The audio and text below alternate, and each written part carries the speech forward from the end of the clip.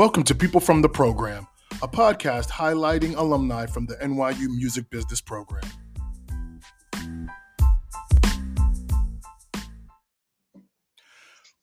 Welcome, everyone, to People from the Program, the podcast that highlights the career journeys of alumni from the NYU Music Business Program. I'm your host, Bryce Butler, founder and chairman of the NYU Music Business Alumni Network, and a proud alum myself of the NYU Music Business Program. So on today's show, our guest is Brad Desmond. Brad is an artist manager living in Boulder, Colorado.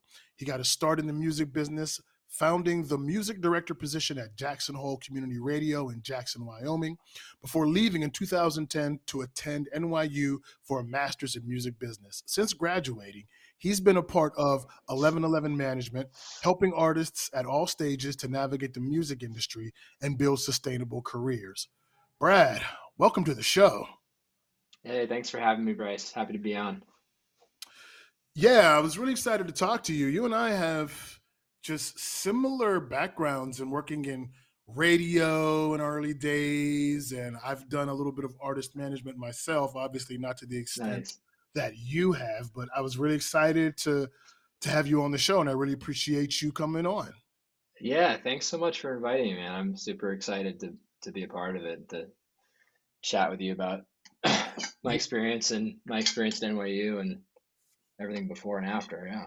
Yeah, so I mean, we did a little bit of this rather in the intro, but let's start with the first question. Tell me about your journey to the NYU Music Business Program. What made you decide to pursue that and come aboard? So, I mean, I've always had a huge love of music. It's been kind of central to my life. It's from my teenage years, and when I got into college at the University of Vermont, I was a little listless. I didn't really know what I was doing in college. I didn't really know how I was gonna, what I wanted to study or what I was really doing there until one night when a buddy invited me to come hang out at his radio show at the college radio station. Right. And that just changed my life. And back in those days, there was no music streaming on the internet. There was no MP3s, and you walk into this college radio station, which had been collecting music for 50, 60 years. There was just CDs and vinyl records everywhere. And it was a library of like every album you could ever imagine. And it immediately piqued my curiosity, and ended up, doing a college radio show there. And that just changed my life and kept me from dropping out of college. And it was a hugely interesting, hugely like formative experience for me in terms of just like finding an expression of my love of music.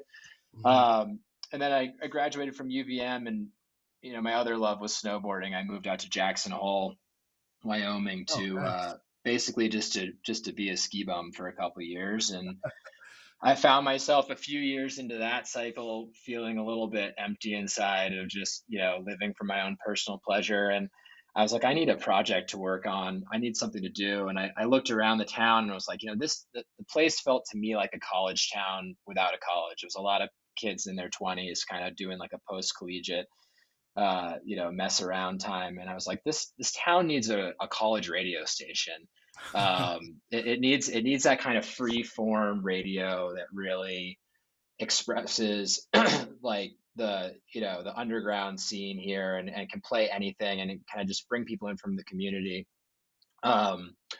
So I started looking into what it would take to basically start a nonprofit community radio station. And lucky for me, there was a couple guys who had actually been working at it for like 10 years, and they were just reaching the end of the process where they were starting to get their license, and they were starting to look for a place to actually set up the station. And I got involved right at that time, and they needed all the manpower they could get. And it was like, man, I was volunteering there for about a year before we went on air.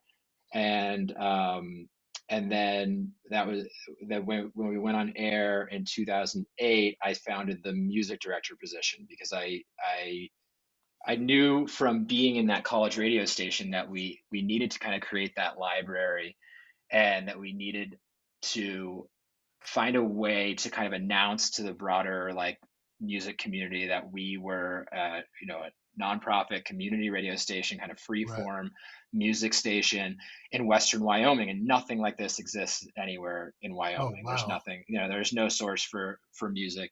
Again, this is like 2008, so kind of pre-streaming, you know, this kind of height of Napster, so you could get music and stuff like that anywhere, but there was no real like taste making going on. So this radio station is called Jackson Hole Community Radio. They're still around. The call letters are KHOL 89.1. And yeah, I did that. That was like a really amazing way for me to kind of find some meaning at that time in my life. Um, and to get super involved with music, I got in touch with my music director from my college radio days. And she kind of explained to me how the whole thing worked, and I just created the position and went from there. Um, Oh, wow. so yeah, after a couple years of doing the radio station, I kind of realized like I kind of like reached my ceiling there, and I was like, I got to do something different. And I was talking to these radio promoters every week, you know, pushing records, asking us to play their records on the air. And this gal, I was on the phone with her one day, and she was like, "This is gonna be our last conversation. I'm going to NYU." And I was like, "Oh wow, what are you doing?" Mm. She's like, I'm going to the music business program at NYU." And I was like, "What is that?" You know? And she explained it to me. This is like the perfect timing, as I was like looking for what's my exit strategy? How am I getting out of here? And shout out to Katie Hallman, who was That's a Katie. class ahead of me, and yeah, she told me about it. I looked it up and I applied. Um, Wow. and I never expected to get in. You know, I was like, you know, just kind of ski bum messing around in Wyoming, and got into the program, and then suddenly I got into NYU, and I was like, oh, I have to go. Like I never was one of those people that like had a big dream to live in New York City. I'm kind of Mm. like I like small towns, like mountain towns. I'm big on nature, and frankly, the idea of moving to New York scared the hell out of me. But you know, you get into NYU, you go. Absolutely. So yeah, so I went, and the rest is history. Yeah, Man, that's such a great story. Yo, Brad, it really is. There's just some similarities to my journey too and how I began. I remember when I transferred and got to the University of Dayton, the school I was at before didn't have college radio. It was pretty much a commuter school. I was a football player. And transferred to Dayton. I remember the first time I'm watching our little campus TV and I hear music and I'm like, what is this? And someone said, oh, this is the radio station. I heard guys playing music. And I'm like, oh, I yeah, bet you that would be real fun. So I yeah, yeah, yeah, ended up becoming friends with some of the guys who were on the station, and that got me introduced to radio. And your sound very similar to our station with all the yeah, CDs and everything that was there. So wow, that was my yeah. introduction really to something music business related. I think Um, it's like such an important thing, and obviously it's like changed a lot over the last 10, 15 of years course. as Mhm. streaming has taken over, but I still think it serves such an important part of the business. If nothing else, just for a place for like young people who are interested in music to go and express that interest. Like I Yeah, always have, whenever I have kids like coming to me and they're like, "Hey man, I really want to get involved in the music business. Like I really love music," and I'm like, "What are you doing to show the world that you love music outside of just loving music? Like, what are you doing? How are you getting involved?"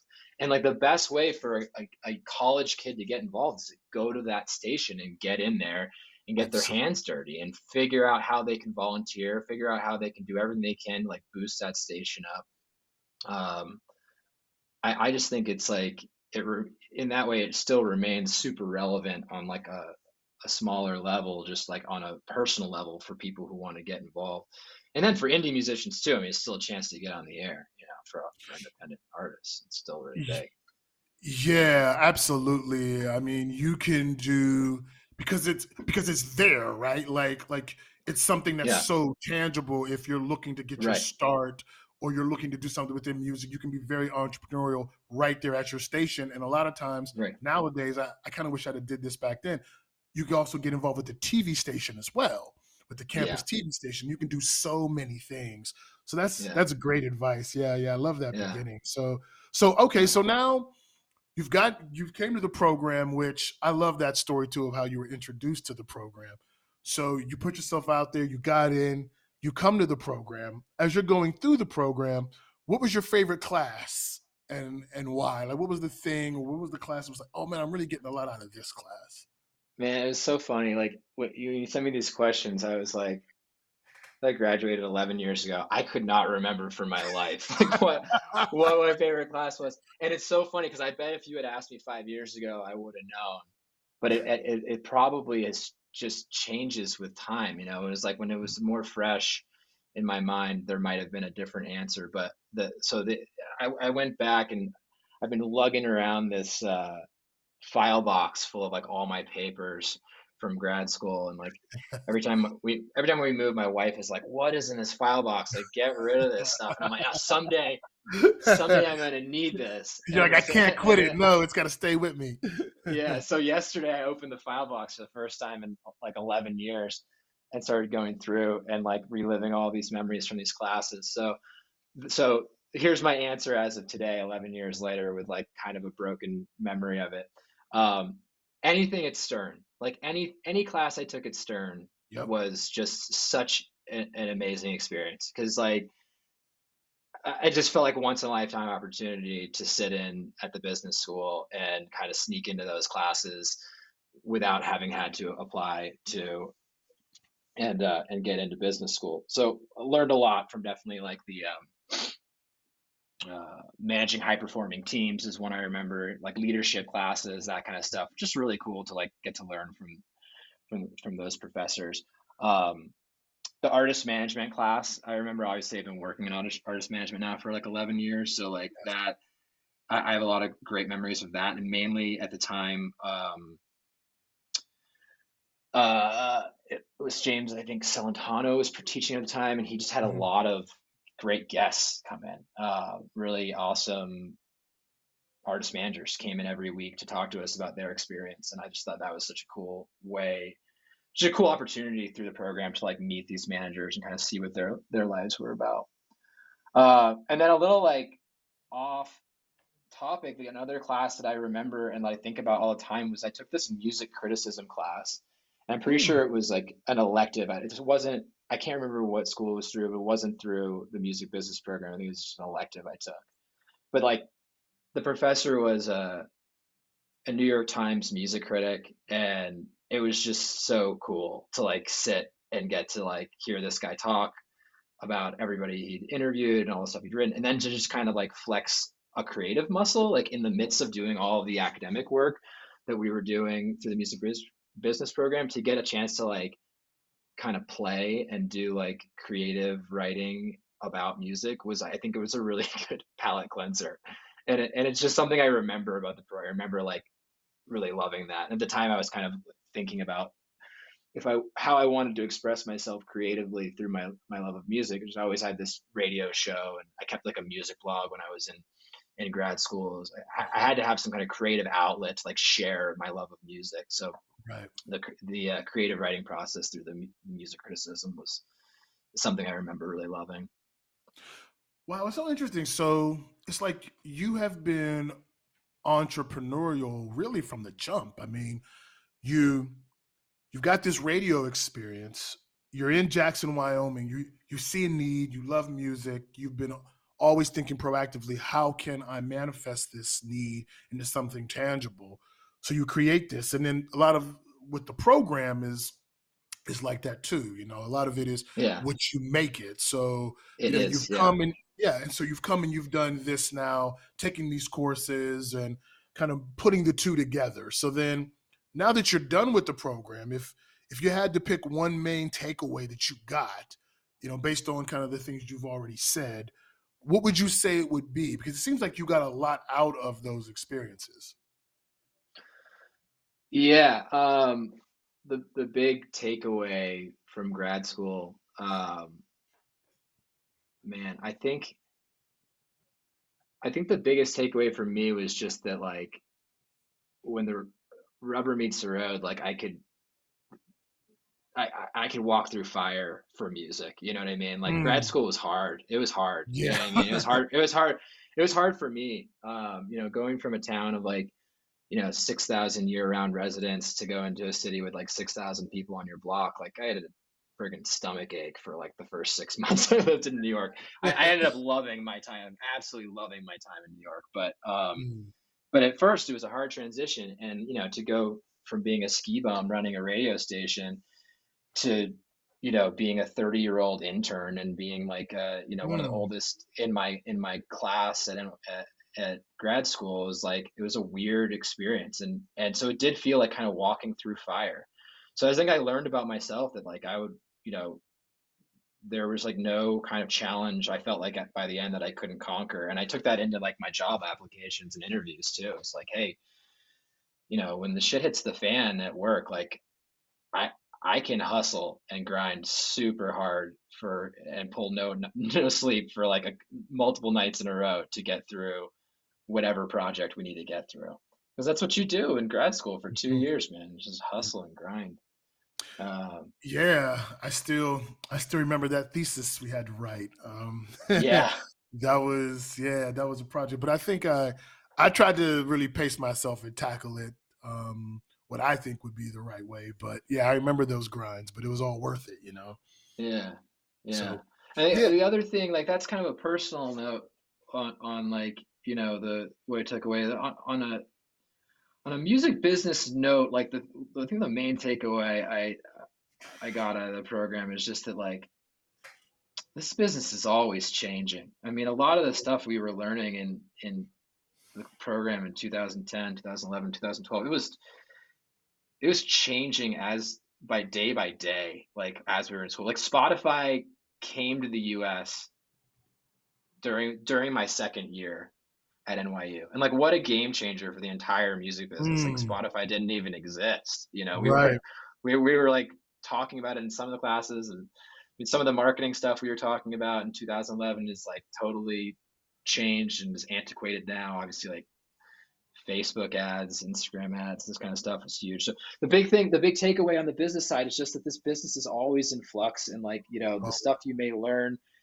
in grad school might not be relevant forever, but it's like you learn how to be clever and how to like look forward and how to always be looking at like what's coming and how to be like reading, interpreting the news cycle of like what's next in this business, which keeps us, I think, sharp and have an edge and never be surprised by whatever the next change around the corner is for one of our artists. yeah, I mean, that's so important to be able to adjust and pivot. I mean, the Yeah, business, even if one does not consider themselves an entrepreneur, when you come to work in these type of industries, you have to be so entrepreneurial that right, you you have to do. be able to change, you have to be able to pivot. So kind of getting into the meat of this then to the career stuff. And Hmm. this is where it gets really interesting for you. I want to zero in on three experiences on my next question.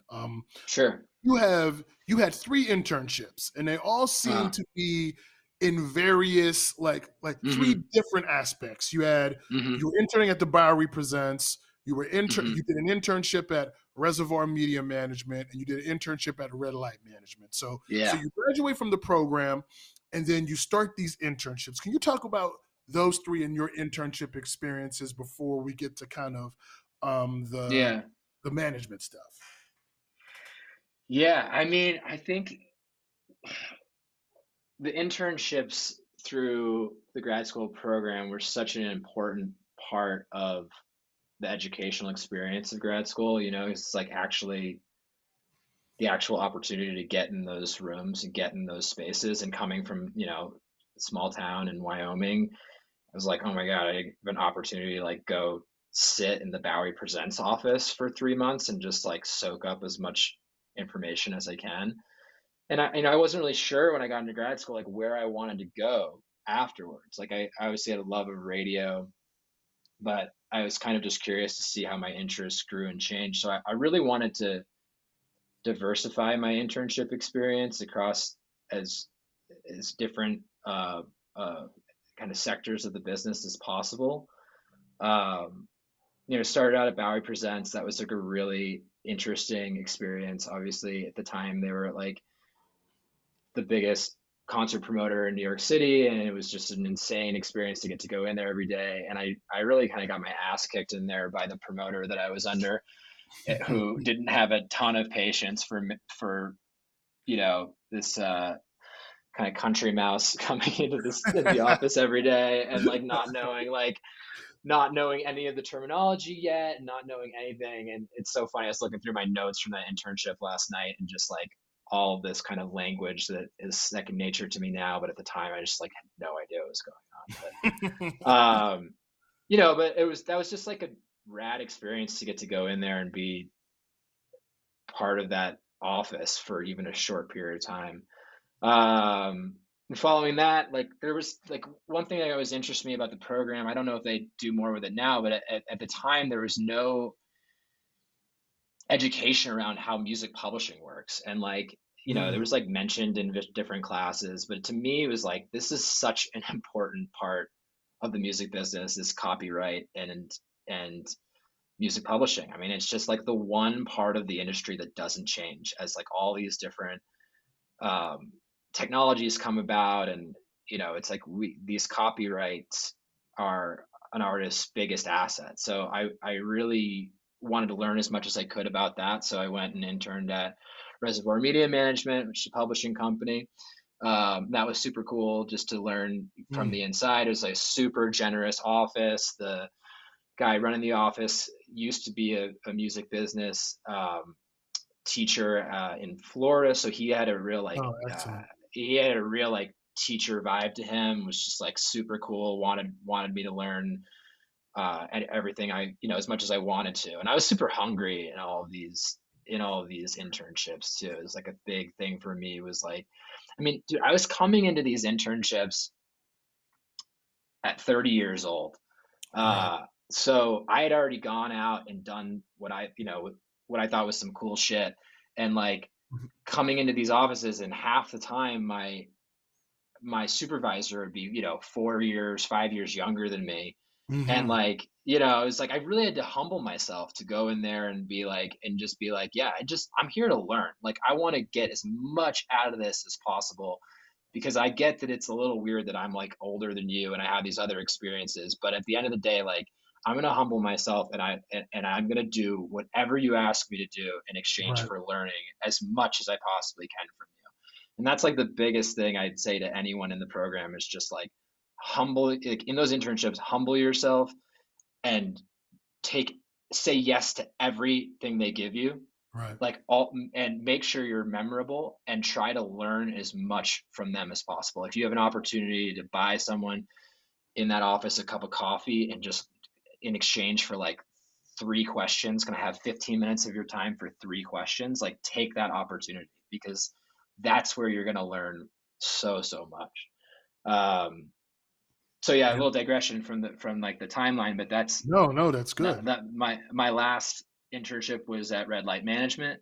Um, and yeah, that was a trip, because like they'd have like 6 interns on every day. Some of them were NYU students, some of them were not. Some of them were just like people Hmm. out in the world. Oh, And they would wow. put you in this pit. They'd put you in this like pit in the middle of the office.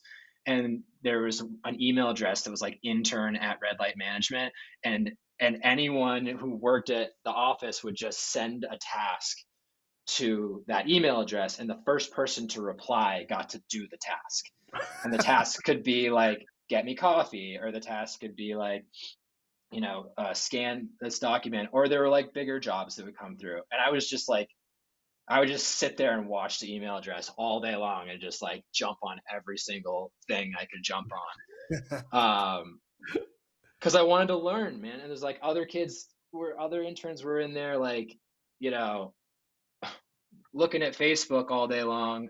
And I'm like, yeah, you look at Facebook, I'm watching this inbox, because I'm gonna get one of the top managers is gonna send something, and I'm gonna get to do it for him, and then I'm gonna like ask if I can buy him a coffee, and I'm gonna get him a coffee on Friday afternoon and ask him 3 questions.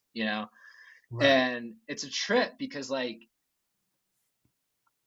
after graduating, I started my career, and I'd see all these managers at like Bonnaroo every year, at like clubs in New York, and like they started to become peers, and it was super cool. It was like I was really happy with the effort I put in there and kind of how it paid off. And like, I think I left that internship with some level of respect from some of those managers, or at least that they would remember my name, remember my face when they see me out and about. So yeah, I'm really grateful for the internship experience. It was challenging and humbling, but at the end of the day, it's like, man, if you're coming from Jackson Hole, Wyoming, like how the hell are you going to get yourself into Red Light Management's office? How are you going to get yourself into Bowery Presents office? You know, Right. like you could beg to help them and they would just say no. But through NYU, get your foot in the door, and from there, it's like it's what you do with it. Yeah. Um, That's that's so it's so great. So they put you so at red light you were in the pit. How competitive yeah, were you? I mean, obviously you had some people that were just checking Facebook all day or didn't want to deal with that piece. Do you think that was more people not wanting to do the work piece or just the competitive nature of it? Some people aren't built to be competitive. So like what I was that think like it's just being in the pit?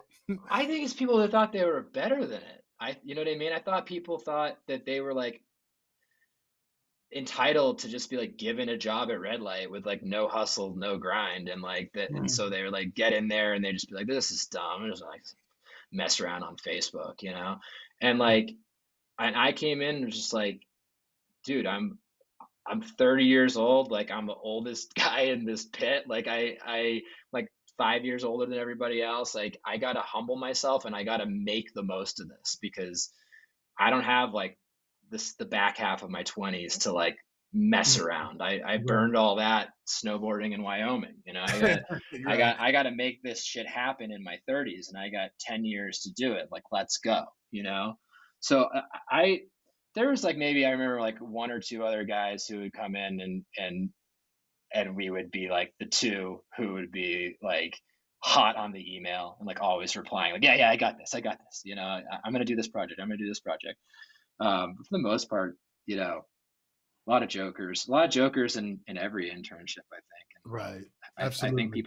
people got to ask themselves, like, what are you doing here? Why are you Right. doing this? Is it just because it's a requirement of the program, or because it's an amazing opportunity and you should, take advantage of every minute you get in that office? As I'm listening to you talk, you can you can just so you can hear and see again the story. I did multiple internships as well, so your story resonates with me. But just this, as we transition to talk about the meat of the artist management piece, it's like the foundation for what it really means to be an effective artist manager is being laid through your humility and through the specific work you're doing as you cut your teeth in these different arenas, touching these different things, honing your skills Right. to be able to work with artists and deal with artists in a very well-rounded way. And you can just see the foundation of it coming there. So let's set the stage for this then. So May of 2012, the red light management internship ends. And then September of 2012 starts the journey that you're on now. And first, let me say Yeah. this. I obviously want to talk to you doing great things from the program, but just this unique experience, you have been at the same place now since 2012. Let me tell you something. There are people that have that experience of long-term unemployment, but in 2023, this type of long-term employment, I should say, or being Yeah. affiliated with one place, working under one umbrella, is a little is a little rare. It's not Yeah. something that just happens to a lot of people nowadays. Maybe back in the day with our parents' generation, they would stay at the same job for a while. So getting on here and talking about this, I was just so super interested to want to hear the experience, how you decided management was going to be the thing you pursued, and kind of what the Right. day to day is and what it's like working at 1111. So, okay, September of 2012 comes around. Yeah. How do you get at 1111? And talk to me about that journey and what it's been like from then up Yeah. until. Yeah. So, I mean, it's gone through a lot of different stages. So I'll kind of start at the beginning, and that's kind of how I think it's been 12 years, which is wild. But or 11 years, whatever it's been. We don't really count anymore. So I think, like you were saying before, man, with these intern experiences and with all the diverse classes, like learning everything you learn in the music business program, I was like, man, what do I want to do with this? Like, where do I want to go with this? And I was like, the only thing that made sense to me at the time was artist management, because it involved everything I had learned. It was like, you kind of get to touch every part of the music business, and at the same time, you get to work, alongside with artists, kind of making their dreams come true, which was really exciting and interesting for me. So I graduated from the program, and I reached out to a member of my network, Lee Anderson, who is a booking agent. He is now an executive at Wasserman. At the time, he was with AM Only, which was a EDM dance booking agency in Brooklyn that was later bought out by Paradigm, and is now, obviously, Paradigm is now Wasserman. So Lee, at the time, I just knew him from college. He was in Burlington, Vermont, when I was in Burlington, Right. Vermont, and he was his career was taking off while we were in grad school. He started booking a little unknown DJ named Skrillex, and who then Right. took off, and this was 2010, 2011, 2012. So EDM is becoming a worldwide phenomenon, the biggest stages, biggest genre at that time, and Skrillex was sitting on the top of it. So Lee was having a moment, or was still having a moment. The guy's an amazing career, amazing guy, and I was lucky enough to be friends with him. I sent him an email and said, "Hey man, I just graduated from NYU, had an amazing experience, learned all this stuff. I'd really, if you know anyone looking for any help in artist management, would you let me know?" He replied immediately and said, "Hey, I just forwarded your resume to my entire contact list. You should be hearing from somebody soon." And Oh, that was wow. like, that was just that was it, man. You know what I mean? It was that contact, it was that connection, it was maintaining that friendship, and also, being able to add value to him, like, through the program and through these internship experiences, where, like, he could take one look at what I had done in the last 2 years, and he could then vouch for me. Wow. Okay. So a few weeks later, I heard from an artist manager in Boulder, Colorado, named Ben Baruch. Ben was having a lot of success at the time with his client, Big Gigantic, another client in the EDM space, who was, continues to be very successful, but was popping off at the moment because of the boom in the dance music scene at that time. And Ben wanted to create an artist management company. He said, "Hey, I get this one client. They're super successful. I want to sign more clients. I want to build an artist management company, and I need somebody to do it with." And I was like, "I'm your guy." Like, I just got done walking through fire to get Mm. my degree.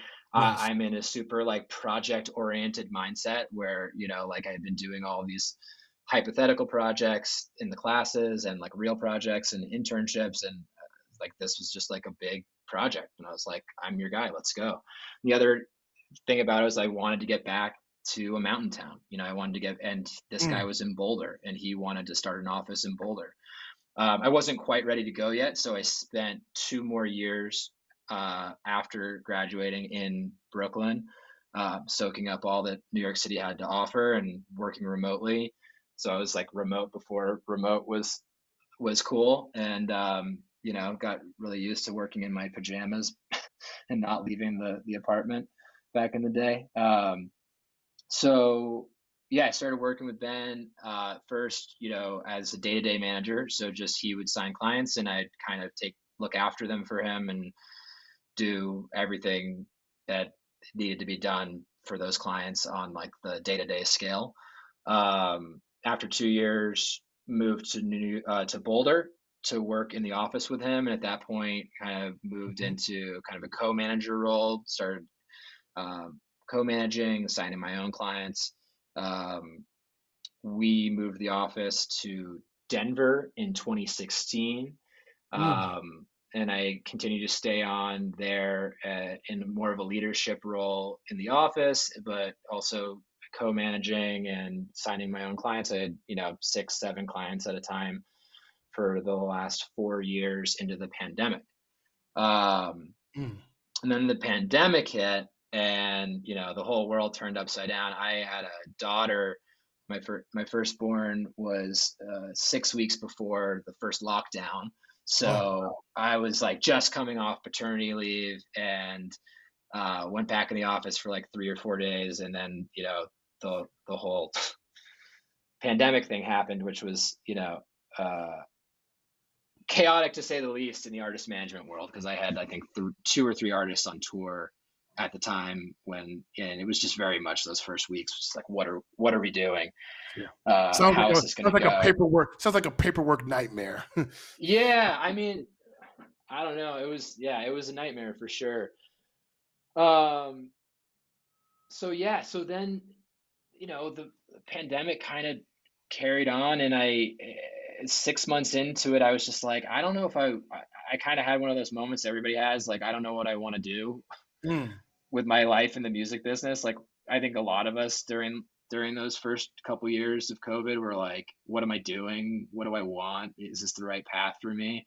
I had been at it with artist management for 10 years, and definitely in like the last like 3 or 4 years before the pandemic, I was like grinding super hard. Like, the thing with the level of artists I was working with is like, um, you know, kind of mid tier artists were not making enough money for me that I could just be working with one or two or three. I needed a stable of five or Mm. six, Right. and that afforded me like an assistant, but not much else. And as a result, I was just putting in tons of hours every week and like really Right. burning myself out, and like burning myself out on the not very fun part of artist management, just like putting out fires and just dealing with kind of drama and the stuff that you're just like, man, why did I just spend like 10 hours of my week dealing with just like this artist just like creating this headache for me for no reason? Right.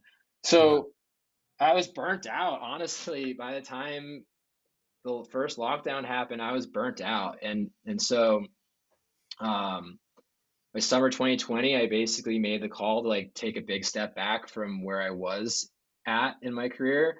And at the time, I thought I was going to leave management altogether. I passed off all of my clients to other managers at 1111, and I kept one client that was my baby, Magic City Hippies. I've been working with Mhm. from the early days, and I just like kind of couldn't let them go. I couldn't pass them off just yet. And I was like, oh, I'm gonna have a lot of free time on my hands, and they're not really touring, so I'll just hang on to these guys while I figure out what I'm doing. And that kind of grew into over time realizing like I still want to manage bands. I just don't want to have this kind of unsustainable lifestyle I was having before. And so for the last 2, 3 years, I've just been managing one act, Mm. and that's afforded me a kind of a different lifestyle of um, spending a lot more time with my kids. I have two kids now. My Mm. family is like super important to me. Right. Being a dad is super important to me. I don't want to go back to that grind, and it's tricky because it's not like again, like the band's been doing pretty well. Obviously, they had a tough time during COVID, like everybody did. Right. So, like on a commission type business, it's not making a ton of money, but it's Mm. enough to kind of get by you know doing what my plan is, which is to not be completely overwhelmed and overworked, and to get to Right. be a dad, and to get to kind of focus on one client. The other thing is like when you're managing a bunch of bands, like you're spread so thin. Every band needs a manager who can give them 100%. How do you give 100% to six clients? Mm. That's Absolutely. 600%. You can't do that. It's just like you have to split it up. So everybody's getting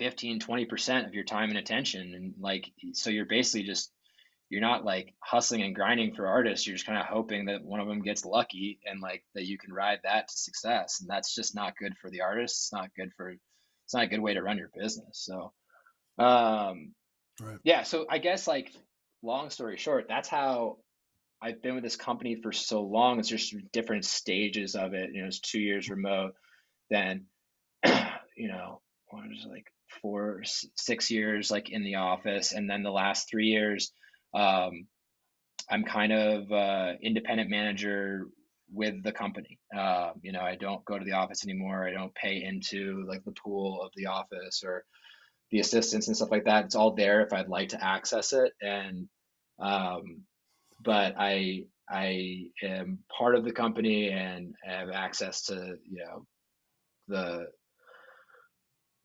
those things that come with it if I need them. Um, and I'm still very very close with Ben Baruch, who's the owner of the company, and I think that's why I've been with them for so long. Is that he's an awesome guy. He's super smart and creative and generous dude and a very good friend of mine. So I like we like being around each other. We like going to shows together, and Right. and I think we both like how each other's brains work, so we're able to kind of find a mutual way to like help each other out and make it work. That I'm still part of the company, even though I'm just in a different role than I was in kind of pre-pandemic. Wow. It's just, it's an amazing story, and it's a very layered journey. Just kind of even to go back with you having the experience that you have, being the expert that you have, the term artist manager. Hmm. When you think of the definition of an artist manager, how much of that definition, despite technology, how much of that definition has stayed the same, and how much of it has it changed over time to I mean, I you? think the biggest change is that I think you were always the position was always like an everything type position, like every part you're focusing on every part of the band's career. But the big change I think in the last 10 years is that you're the label too. Like in most cases, you're the label. Like I'm a big Mm, fan of owning masters. It's a huge asset to own all of your copyrights, right? And in this day and age, we have all the tools at our disposal to release music ourselves. So what is a label there for? I mean, the label still makes sense, certainly in certain situations for certain artists, but for a lot of artists, if you've got a good buzz going, you're generating streams, and there's a lot you can do on your own. And when I say do on your own, I mean the manager is doing most of it. So the workload has become massive on a manager because instead of just being like the spoke on the center of the wheel, and every spoke out is a different part of the band's career, and you're that central hub. Sometimes you're the whole wheel. right, Sometimes you're the manager, you're the label, you're the publishing company, you're the publicist, you're the accountant, you're everything. Except maybe I won't be an agent. I'm always always got to right. outsource booking shows because that's a full-time job. So I think that's the biggest thing is you kind of have to know, your job, you have a duty to your artists to make them as much money as possible. Right. And so sometimes that means saying no to a shitty label deal and doing it yourself and grinding as hard as you can. But you're doing it on 15% commission. Like that's wild. You're doing the job of a label that would traditionally take 50% or maybe 30% in a really good deal, and you're grinding it out. So that's the big change I think in the last 10 years is that manager is doing more and more jobs and has more and more hats. So, Yeah. no, and I really appreciate your candor there. So this leads me to another question. And Brad, full disclosure, I have gotten into many conversations about this with many different people at various levels. And I may sound like the old man yelling at the cloud here, but please correct me on this. Even though you might, particularly with technology and being able to scale and automate some of these functions, obviously the manager that's looking out for the artist the most, or is that hub, is doing all of these things. Does that still, though, at the end of the day, with the way the business is structured, does that still create a big conflict of interest when the manager, even though the tools allow people to do this nowadays, becomes the publisher and the label? Do you agree with that? That does still become a conflict of interest, or do you feel there is no conflict of interest and it's just the way of doing business now? Well, it depends on how you're doing it, right? It depends, like if you're creating your own label entity and kind of forcing your artists to like go through your label entity, I think that's a little, I'd be a little skeptical of that. But when I say acting as a label, like I'm not I'm acting at I'm doing the job a record label would do for the artist so that they can own all of their masters and so that they can self-release and do it in a DIY way. Right. Okay. And so I'm not like commissioning, I'm not like creating my own label entity and being like, okay, guys, like you got to release this through me, and I'm gonna take a larger percent on this, Okay. um, which I think is something that potentially makes sense. It would be a conflict of interest if you then double dip, right? Like, how are you going to Right. commission on that? Right. So I don't think that income is commissionable by the manager, in my opinion. But I Mhm. do think in defense of managers who do that, like it does make sense because if you're doing the job of a label, you should be reaping some of the rewards of it in that way. And Right. certainly if you're advancing any money, if Of you're course. helping out with any money on the front end, you should be getting a little bit more on the back end. Um, so yeah, it definitely to be aware of. I've never personally done that because I just want I think you got to do what's best for your artists, and it's like if I can do the job without too much of a nightmare and just keep it at a regular management commission on any of those earnings, that's what's Right. going to be best for them. It's so hard for artists to make it these days that I'm very cognizant of like what's going into their bank account and trying to Right. do as much as I can to not hurt them while also being sure that I can keep the lights on, Right. and do my thing. Um, but it's really hard to make a buck these days, especially if you're a band and you're splitting the money up Right. multiple ways amongst band members. DJs do Right. a little bit better, but yeah. What are your thoughts? Yeah. Well, no, that makes sense. I mean, certainly different genres will lend themselves to having to deal with this different ways. Obviously, in hip hop, it's been based on a lot of the artists being their own business, mixtapes, self-releasing stuff, and that's been around for a long time. So I can see Yeah, that issue coming up when people are trying to get paid. And it comes, I think, in theory, when it comes to the actual work, sure, if you're working with someone and you're trying to grind to build the biggest platform you can, you will become the publisher and the label at some point. But right, I guess that question has always been there for me when it comes to the payouts of that. How is that happening behind closed doors? Does it become a conflict right, of interest? Because I see that it can if it's not clearly stated.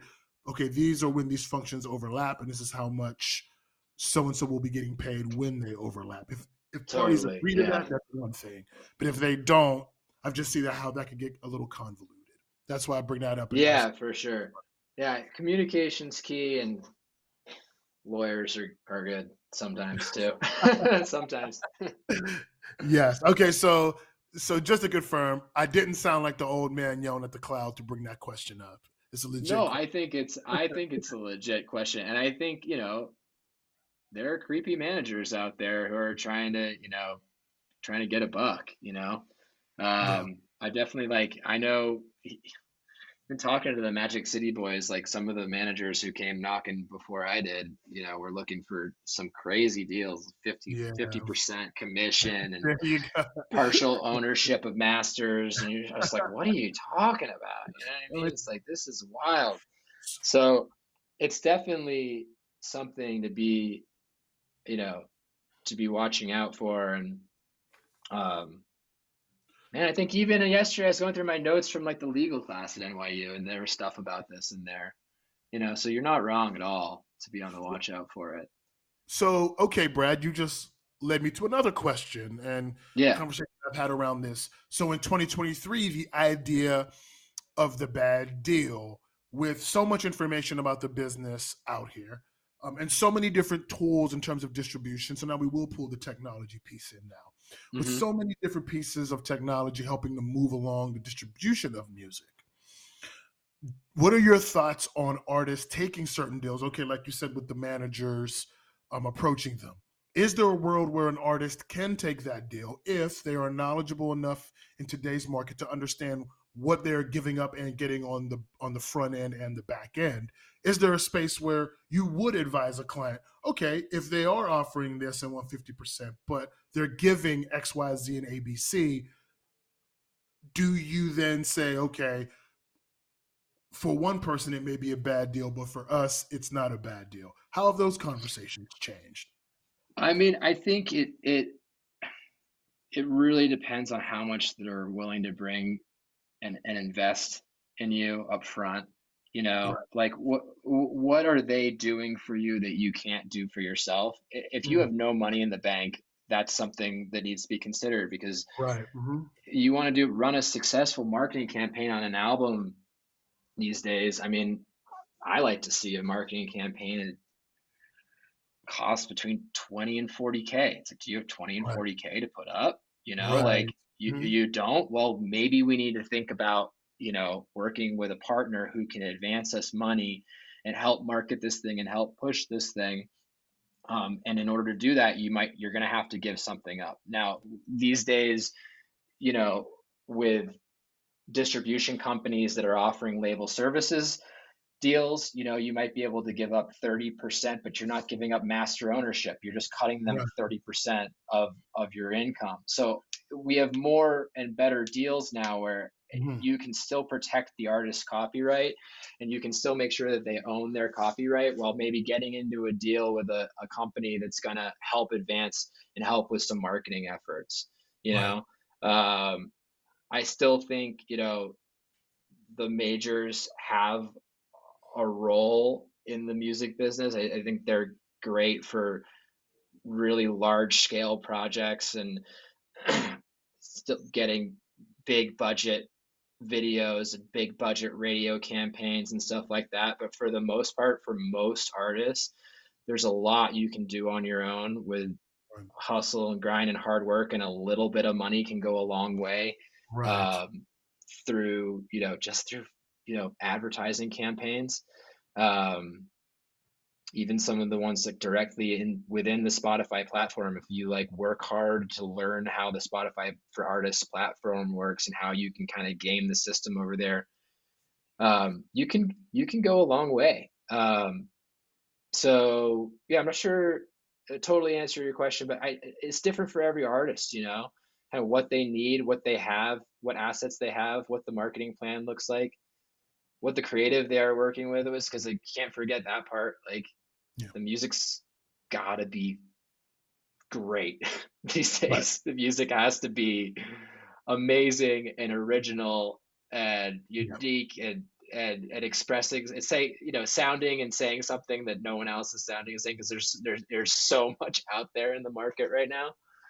Um, but if you have all that and you can, get a good marketing plan together and a little budget to back it up, I think there's so much you can do on your own these days, with a manager and a small team doing it for you and alongside you as an artist. Yeah, I mean that definitely answers the question, because I'm always leery, Brad, of, again, you and I having that similar background where we've really had to cut our teeth and do different things. I'm always leery of these conversations staying in an academic space where it's like, Yeah, oh yeah, XYZ, don't sign that deal. And it's like, well, in 2023, depending on what you're getting, what leverage you have, what the actual deal is, the things you say you wouldn't have taken 10 years ago, maybe you would take, because you're more right. knowledgeable and informed on what the artist and the team is getting from that deal versus Yeah, something else where maybe you wouldn't do it. So I think these things can become a little too academic, but when you're boots on the ground, and this is why we brought up the manager as label conversation, when you're boots on the ground, maybe that does make sense for a season of time. Maybe there is no right. hard and fast rule, but we do need to be cognizant of how these things can affect the overall health of the business. So that's why I asked you Right. that. But no, it definitely is definitely in line. I wanted to ask you two more questions before we get out of Yeah. here. What are you curious about right now? I'm interested to hear this. Oh man. I think I'm very curious to see where things are going in the business with like the long tail of COVID and Mm, the potential for this recession that we've been hearing is coming yes. every day for the last year and a half. That everyone's talking about this impending recession, whether it comes or not, we'll see. But I'm curious how these things are going to affect the longevity, like the touring essentially for the next 5 years. So touring is our main revenue source for most artists, and it's like obviously COVID was absolute insanity for the touring business, and we're still feeling the effects of it. We are not out of the woods yet in Yeah, terms of not at all. returning to kind of pre-pandemic, and a lot of artists didn't make it. A lot of artists didn't make it, and some artists found ways to capitalize on that and came out stronger somehow, amazingly, and some kind of squeaked by and some didn't make it. And so if we go into a recession and people are not are not buying tickets and do not return to kind of pre-pandemic levels of ticket buying, I'm curious to see what that does. That's kind of like that's where my head's at right now, because like in my personal world, we're just starting to get back to pre-pandemic levels of momentum and pre-pandemic levels of ticket sales after a couple rough tours that were really challenging, back in like 2021, when people just weren't ready to go to shows, and 2022 when there was tons of shows and tons of traffic, and that was like a whole different problem. There's like too many bands going out on the road and not enough people to buy tickets for all of it. So Right. that's the thing I'm thinking about right now. It might be a little short-sighted and not maybe a super creative answer, but I'm just looking at the next 2 years of touring, and because it's very real for artists and how Very they well. make most of their money, you know? Yeah, no, very real. And it just, again, no, that's very relevant because that goes back to what I was saying. Like, we can have a lot of these thoughts, but when you're dealing with boots on the ground like you are, these are the things that people think about. Like, how are these issues going to affect us in the long term? What technology is going to continue to take center stage because we're having this issue? Like, those are Right, things that are super important, you right. know, Yeah. when it comes to those things. So, all right. And then last question, and I like to ask all my guests this. If you could go back and talk to yourself on the first day that you started the program, what would you say to yourself? Oh, yeah. um, I would just say take advantage of every single opportunity you have for the next 2 years, because it goes by super fast. It seems like a long time, but it goes by super fast, and it's a once in a lifetime opportunity that not many people get to have access to the New York City music business, to be able to kind of get in any door and ask people questions and learn from them. So take advantage of every opportunity. Um, Stay humble, learn everything you can, say yes to everything you can. Um, oh, I had one more note on that on my notes. You are the notes Keep guy. a I love it. keep a show journal. Keep a show journal, because I go back. I lived in New York City for 4 years. I go back through my iPhone photos of photos I took during that period. And when you go back and look at it 10 years later, it's just a bunch of blurry concert photos. You can't see who's on the stage. Like I know I tried to go to as many concerts as I could when I lived in New York. I was going, ideally in my memory, I was going to shows once or twice a week. But I look back on it and I'm like, I have no idea what shows I went to. And I look at the photos and I have no idea who the unless it's like a super obvious thing, I have no idea who the photos are of. So I wish I had kept a show journal so I could look back now as like as a dad who doesn't get to go out as much as he would like anymore, and kind of let to live vicariously through my former self. No, I love it. Record everything so you can remember it. Yeah. Yeah. No, that's great.